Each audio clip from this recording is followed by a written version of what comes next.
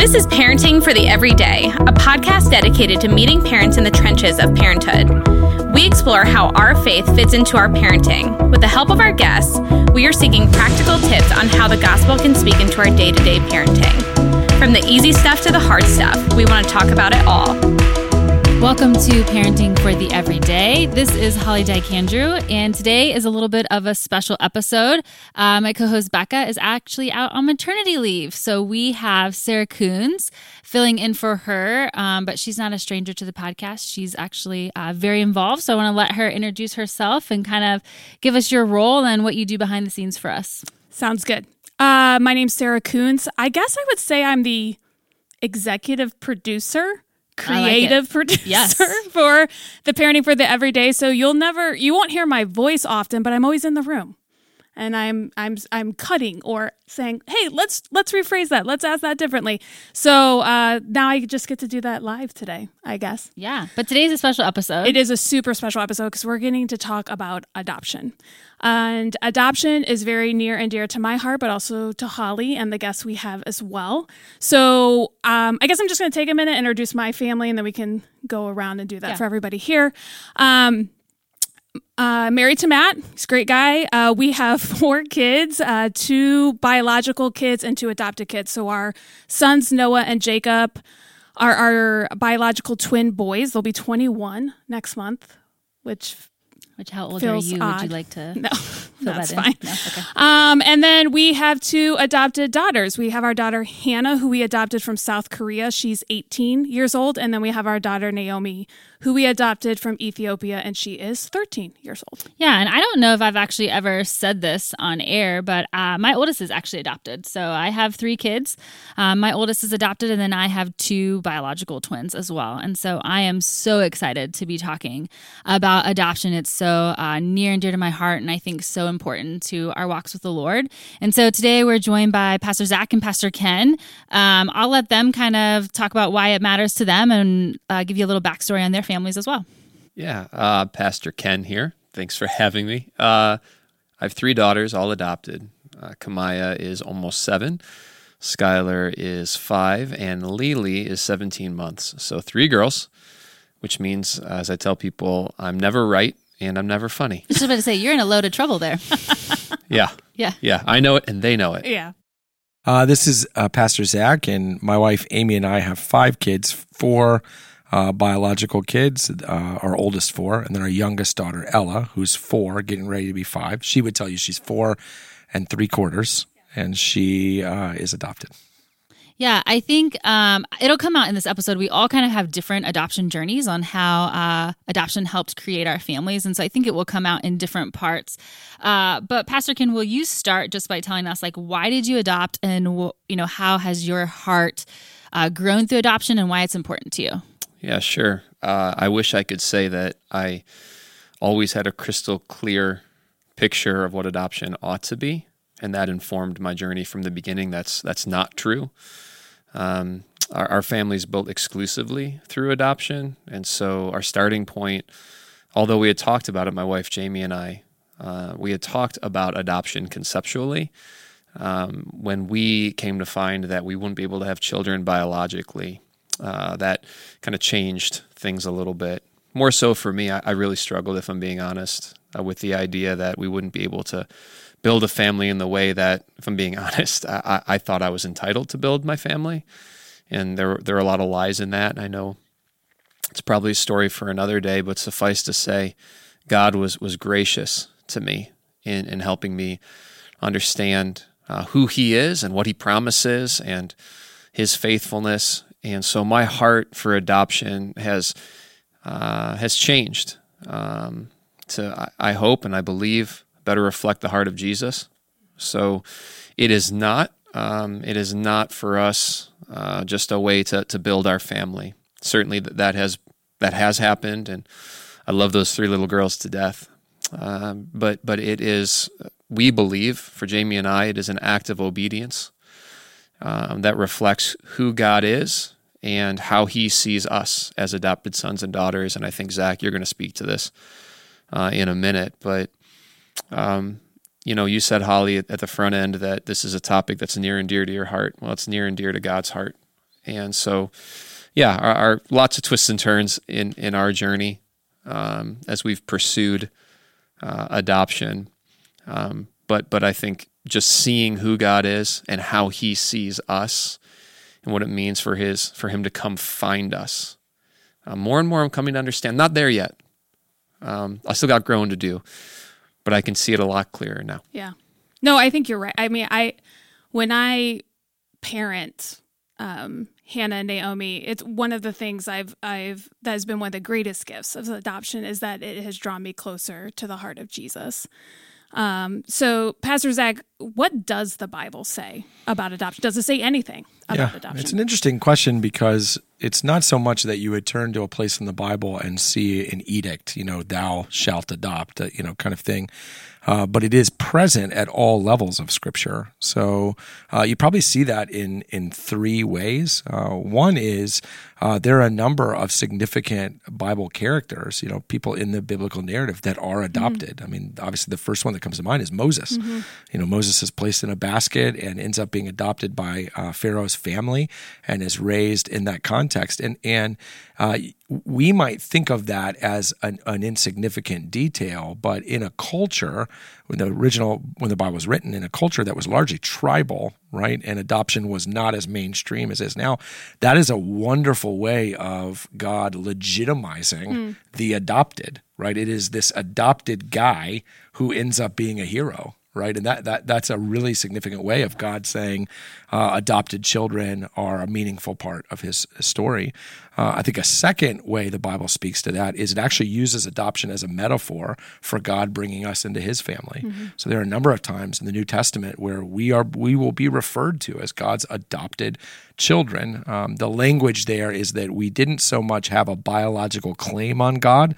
God doesn't love us because He has to, because we came from Him, even though God obviously is our creator. But the reason the Bible uses adopted language is that God has made the choice to love us, and He has done the bringing in. We had no claim on Him, and He brought us in. And then the third thing is just what the Bible teaches about humanity.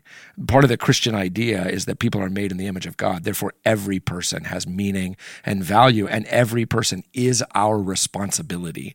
So as Christians, when we hear that there are hundreds of kids in the foster care system, or as Christians, when we know of someone who has a need for another family to take in their child, we don't ask, why would we? We know why we would, right? Because that child is made in the image of God. So it's that theology of who we are as people, and that really we understand that there is something more meaningful on a human-to-human level than actually blood relatives. Right, the gospel supersedes that child is my responsibility. And that's a big part of our adoption story, because we weren't actually looking to adopt. A family called us and said, hey, our 14-year-old foster daughter is pregnant. Will you take? And it took us like 5 minutes to think about it because because God was literally kind of dropping a baby into our lap, but also because it was like, hey, we don't have to wonder if this is what God wants. This child's made in the image of God, and if we can love and care for this child, we absolutely should. So I would say it's one of those things where it's maybe not explicit, but it's all over. It's all over the Bible. Yeah, let's kind of switch gears for a minute and talk about some of the misconceptions about adoption. And I think there are a lot of misconceptions. I think even right off the bat, I think of the notion that it's my job to save these kids. And even as you're talking about the heart of God and this way that God values them and sees them, it just can get a little bit muddy with thinking about what our role in it is in it. And so let's let's just bring air to some of the misconceptions that are surrounding adoption. Well, let me start, because there's one thing I learned from Ken. So Ken and I have been friends for a long time, and I walked alongside of him, obviously, and not in the same way, but tried to be a friend with him as his adoption journey. And he and his wife Jamie have taught me a lot, explicitly from Ken, and then at a distance from watching them navigate. And one of the misconceptions is that adoption is about you getting a child, right? That it's about you. It's about you adding to your family. It's about you fulfilling a need. It's about you, and it isn't about that at all. It's actually about you standing in the gap for a child or for a family and saying, if you can't, we will. right? And a big part of Ken's story that I'll just testify to is he and Jamie placed themselves in that gap a number of times for children that they did not take home. And I walked through that with them. I saw the pain, I saw the difficulty, and they would just do it again and again and again. And I realized, and it's especially powerful for you, Ken, just being your friend, is that because of them not being able to have biological children, it would be easy for them to think adoption was about them. Mm-hmm. But they just kept standing in the gap, and every time a caseworker would call, or I think their mindset was, in fact, I know it was, hey, it's about the kid. And what we want is what's best for that kid. And that's the thing. Adoption is not about you adding to your family. Adoption is about standing in the gap for that kid. Can I just to piggyback off of that? I love that. I wish I'd started there in my journey. Like I said, it's a journey for me too. But also, to your third point, Zach, about us being image bearers, adoption for us, we have chosen to pursue infant adoption, which puts us in proximity to birth families, primarily birth moms, sometimes birth dads, and extended birth family. And even in those adoption placements that didn't go through, affirming the value of the birth mom and of the birth family. Jamie, the first time that we were seeking to adopt, it didn't go through, and it was incredibly difficult. And I wasn't actually at the hospital when Jamie got the news. Birth mom was about to go into labor and changed her mind, as she has every right to do. And by the way, that should be something that is celebrated. It goes to another misconception. Adoption is a weird thing where if the world was as it was intended to be, my family wouldn't look like it does, which is weird but true. But to celebrate that a birth mom is saying, I'm choosing to parent. And, said to Jamie, birth mom said, I hope you're not mad at me. And Jamie said, why would I be mad at you? I love you. And we're praying for you, gave her a hug, and just affirming in that moment that the life of the birth mom is every bit as meaningful, every bit as immeasurably valuable as the child that we didn't bring home. And I just think understanding that there are image bearers involved all around when it comes to something like this. Yeah. I think another misconception I would say is that adoption is only beautiful. That's what I was getting ready it's to say. It's like the storybook version or the movie version. And look, this is everyone who talks to me about, hey, we're thinking about adopting, what would you say? I always say this. I say adoption exists because the world is broken. And when you adopt, you're only inviting that brokenness into your life, right? You are, and for life. Right. I mean, and if you're not ready for that, it can be whether that's walking right up to the finish line and having a birth mother again wonderfully decide to keep her child, but at great emotional cost. Whether that's navigating a conversation with my 3-year-old daughter who's saying, "Will you one day give me away?" Right? Whether that's a 15-year-old who says, "You're not even my real mom or my real dad." Like that brokenness is inevitable. You are, and I think people sometimes have this idea that you're rescuing the kid, and then it'll only be sweet and only be wonderful, right, all the time. And in fact, it not only won't be that, it will often be painful, and you need to sign up for that, not just for the Hollywood moment. We're at her wedding. She says, "Thank you so much for," because there's going to be a lot of pain between the first day and that day. Now the kid is worth it, right? The kid is worth it because they're made in the image, and it is a wonderful thing that teaches you so much. But it's a little bit like when I teach the marriage class at the church, and I say, "Hey, you're going to say for better or for worse, for richer or for poorer." Here's what you hear me saying: "Of course, for us it'll be better. Of course, for us it'll be richer. Of course, for us." But anyone who's married will tell you it's beautiful often. It's not beautiful only. And that's true of adoption. And I think it's really important to go into it with a sober mindset. In fact, if you're thinking about it, you should make a friend with someone who has done it. Absolutely. So that they can bring some reality to it. Yeah, the hope is, that these are his beloved. And so that God goes before us and stands in the gap to equip us to be able to love these kids well. Yeah, absolutely. And I think we're all saying adoption is costly. Right. It's costly on a lot of different levels. I think a misconception is this idea that we buy, because there is a cost, a financial cost that's associated to adoption. And that's weirdly unfortunate, but just the reality of it. But I think it's costly emotionally. It's costly mentally, spiritually. But I think that's true for the most part in parenting and in general. And I think when Matt and I when we have people who've come to us and ask us about our adoption journey and they talk, and they always it's always about the financial cost. And one of the things, and I think, Zach, you were alluding to this, is just if you are approaching this with, well, what is God calling you to and what does he want for you, then he will provide. And it can look in wildly different ways. But I think it's a huge, I guess, wrong thinking or misconception to think that a child is not worth it or not worth that cost. I think I have a hard time wrapping my mind around that. Even with we think about biological children, if they were sick, if they had some illness, you would do anything and, cross any bridge to find that cure, do whatever you need to do. And I think that should be the same mindset, within when you're looking at children who you want to welcome into your home through adoption or foster care, whatever that might be. Holly, I would love to hear your opinion, just because even your story is a little different from the rest of ours.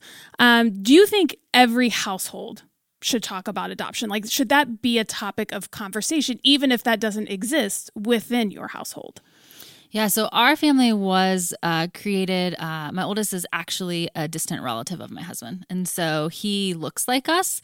And so we have always talked about adoption and celebrated what God has done. But as he gets older, it is really his choice whether or not he shares that part of his story. Now, kids who are different races or ethnicities, they don't have that same choice to make, right? It's pretty obvious that the way that their family has been crafted. And so last year at school, he up until this point has shared his story because that's just been something that we have celebrated in our house. And so last year he's in middle school, and middle schoolers are kind of mean. And last year he really had some hard comments of making fun of him for being adopted or saying things like, well, at least my mom wanted me, that kind of thing. And so it was really a hard period to walk through with him, to the brokenness that you're talking about in those conversations. And so one thing that it struck me is that every house is not talking about adoption. I mean, mine is, because it's a part of my story.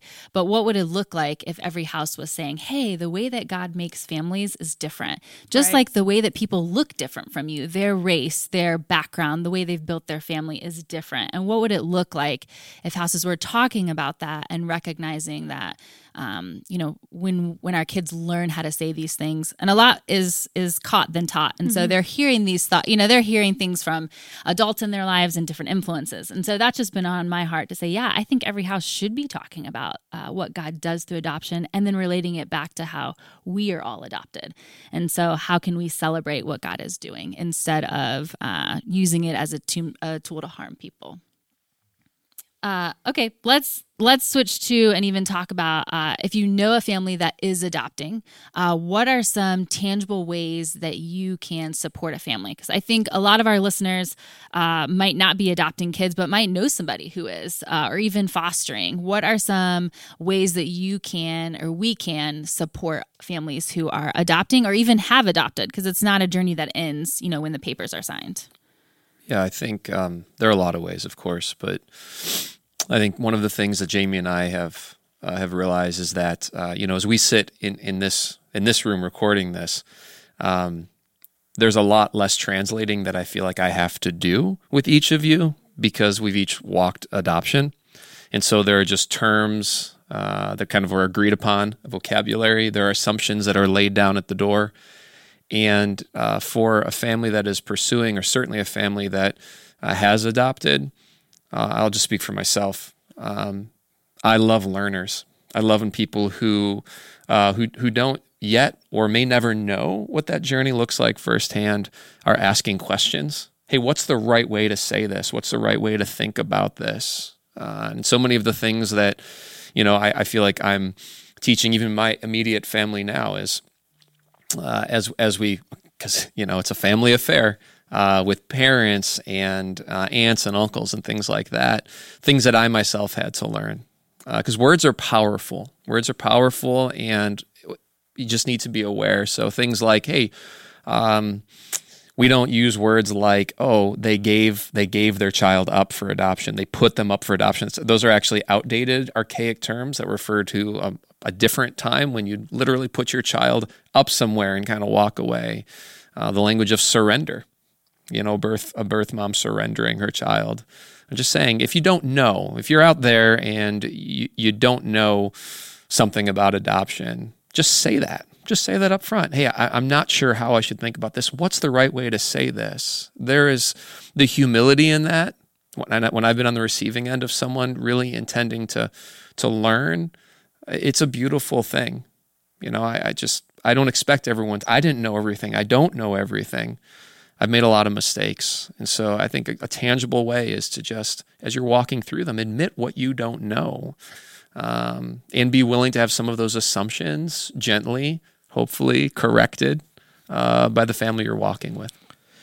Yeah, I think the other thing is that it's a journey both pre-adopting on the way to, and then during and post-adopting. It's a journey full of a lot of emotional highs and lows. And I think two things I would say about that. One is be a person or a space for that family to experience both of those things. I think when adoption is hard, it can be tough to talk about because it sounds like what you're saying is, I wish we hadn't done this, or I wish. And I think saying, hey, I know you love this child, or I know you're excited about the potential of adopting. It is also okay for you to feel, it's like I like to tell people, you can walk and chew gum at the same time. It's okay to feel good things and bad things simultaneously. It's okay for the big things to be a little louder than the good things. It's like with me, you can just be honest. You can just be vulnerable. You're not going to be judged. You're not going to be, I think, I think that's what I tried to do when I was walking through it with Ken or other friends, of just be like, hey, if this is a night we're getting together and we're happy, great. It is a night we're getting together and we're scared, that's okay too. And I think that's the other thing is like, feel the emotions they feel. I have walked through with a lot of friends who think they're going to the hospital and they think they're coming home with a baby. And we don't know, right? Some of those friends go in with a high level of caution or skepticism. Other friends go in with blind optimism. And I just match their emotion. If they're excited, I'm excited. If they're sad, I'm sad. I don't try to tell them how to feel. I don't try to protect them. I just try to match how you're feeling, how I'm feeling. And if we're riding high this minute, great. And if we're low the next minute, that's okay too. And I think just be a space. And then you do all the other things you would do for a family that was having a baby, right? Is if they bring a 4-year-old home, you say, what do you need? You fill their house. They're going to say nothing. And you're going to say, well, I'm filling your house with stuff I think you need then, right? Like we're going to rally to and celebrate this as a community the same way we would any other situation. And we're going to have baby showers and we're going to have all kinds of things because we're excited about this and this is meaningful. So some of it's just do the things you already do, right? But maybe wouldn't think to do in these situations. Mm-hmm. Maybe can I add, even don't go in with those expectations, which I think is what you're saying. So yeah. I brought home a 3-year-old. I didn't bring home an infant. And so it was my first child. I was radically unprepared for motherhood. I was young. I just didn't know what I was doing. I didn't have, and so one of the first things I did was kind of compare my kid to other 3-year-olds, which is a dangerous thing to do in any stage of parenting. But so having friends who didn't have expectations where like, it's okay if my 3-year-old looked different than their 3-year-old, or if they went with me to Target and we were having a meltdown because we were learning how to live with each other. So not bringing in your own expectations from your experience of how kids should respond or even how you should parent. Because if you've got a kid who has you're walking through something really hard, you might have different consequences than a kid that isn't. Right. And so not bringing in those expectations. Yeah. Something I think that we all love and appreciate about Christ Community Chapel, CCC, is our church's heart for adoption and for orphan care and for foster care.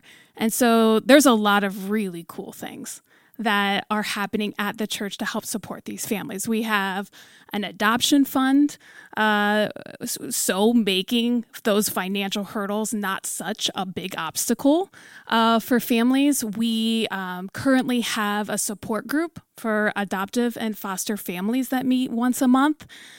We also are in the works of getting sort of like a resource closet together. So like when Zach says, a 4-year-old comes home, we can just go to that closet, grab the things we need, and give that very graciously to families. But I think those are all examples of ways that we can come around families and help support them. So I think something Holly and I talked about is that adoption for those who are sons and daughters of Christ doesn't feel like an option.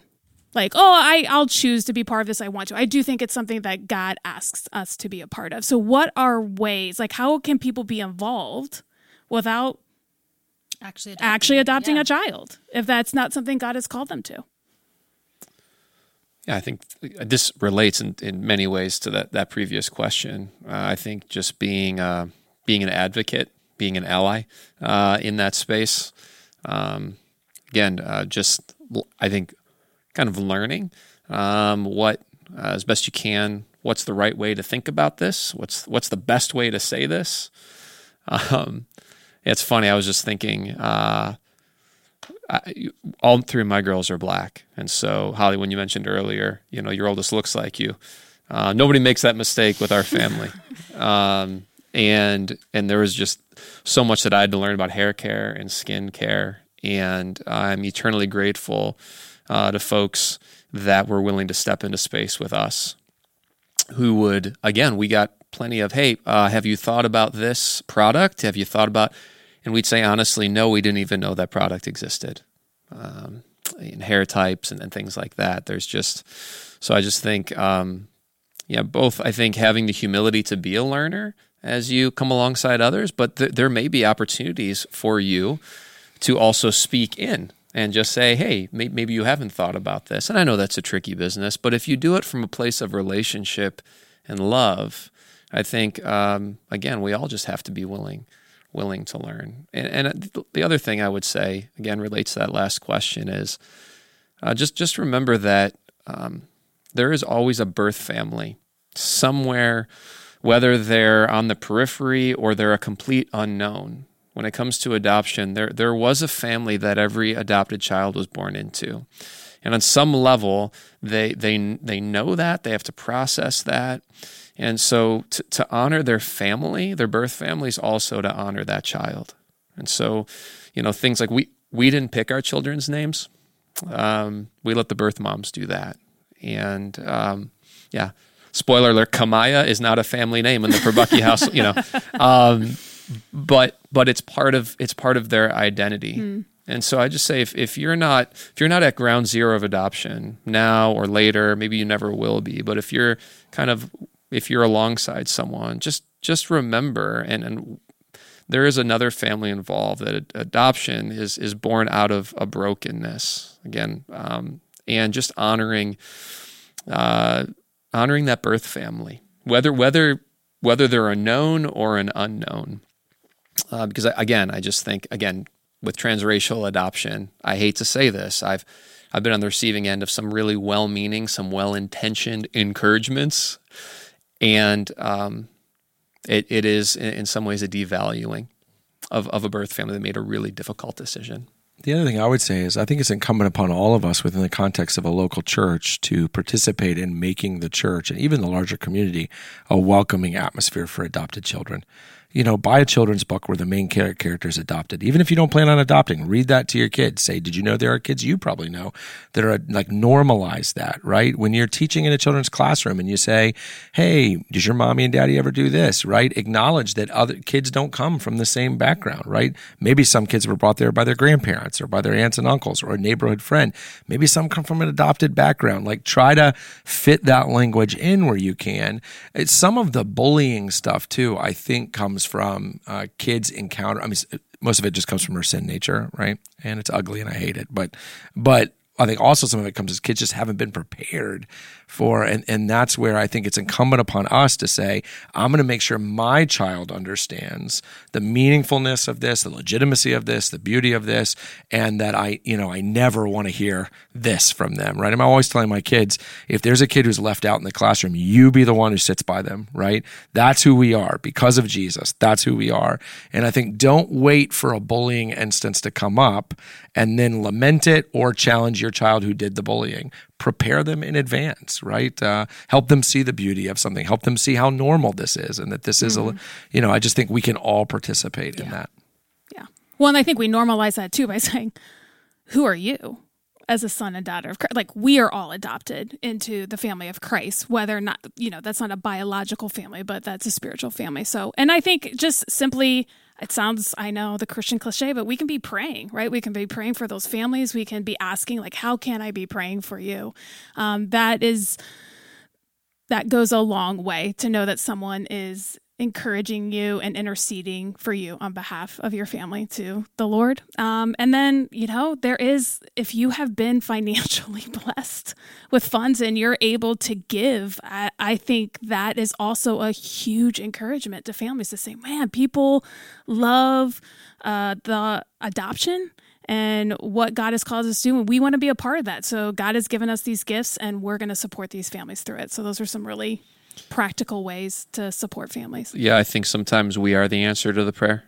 And I think that we should, certainly, I will say that CCC has provided financial assistance out of that fund for us to build our family. Same. And it's an amazing thing. Yeah, it's an amazing thing. So yeah, if you're listening to this and, yes, it's an encouragement. That's true, Sarah. It's more than that too, though. Yeah. It might actually be the answer to a prayer. You might be the difference between someone whose heart is for this, but who can't close the gap financially. It could be you closing the gap.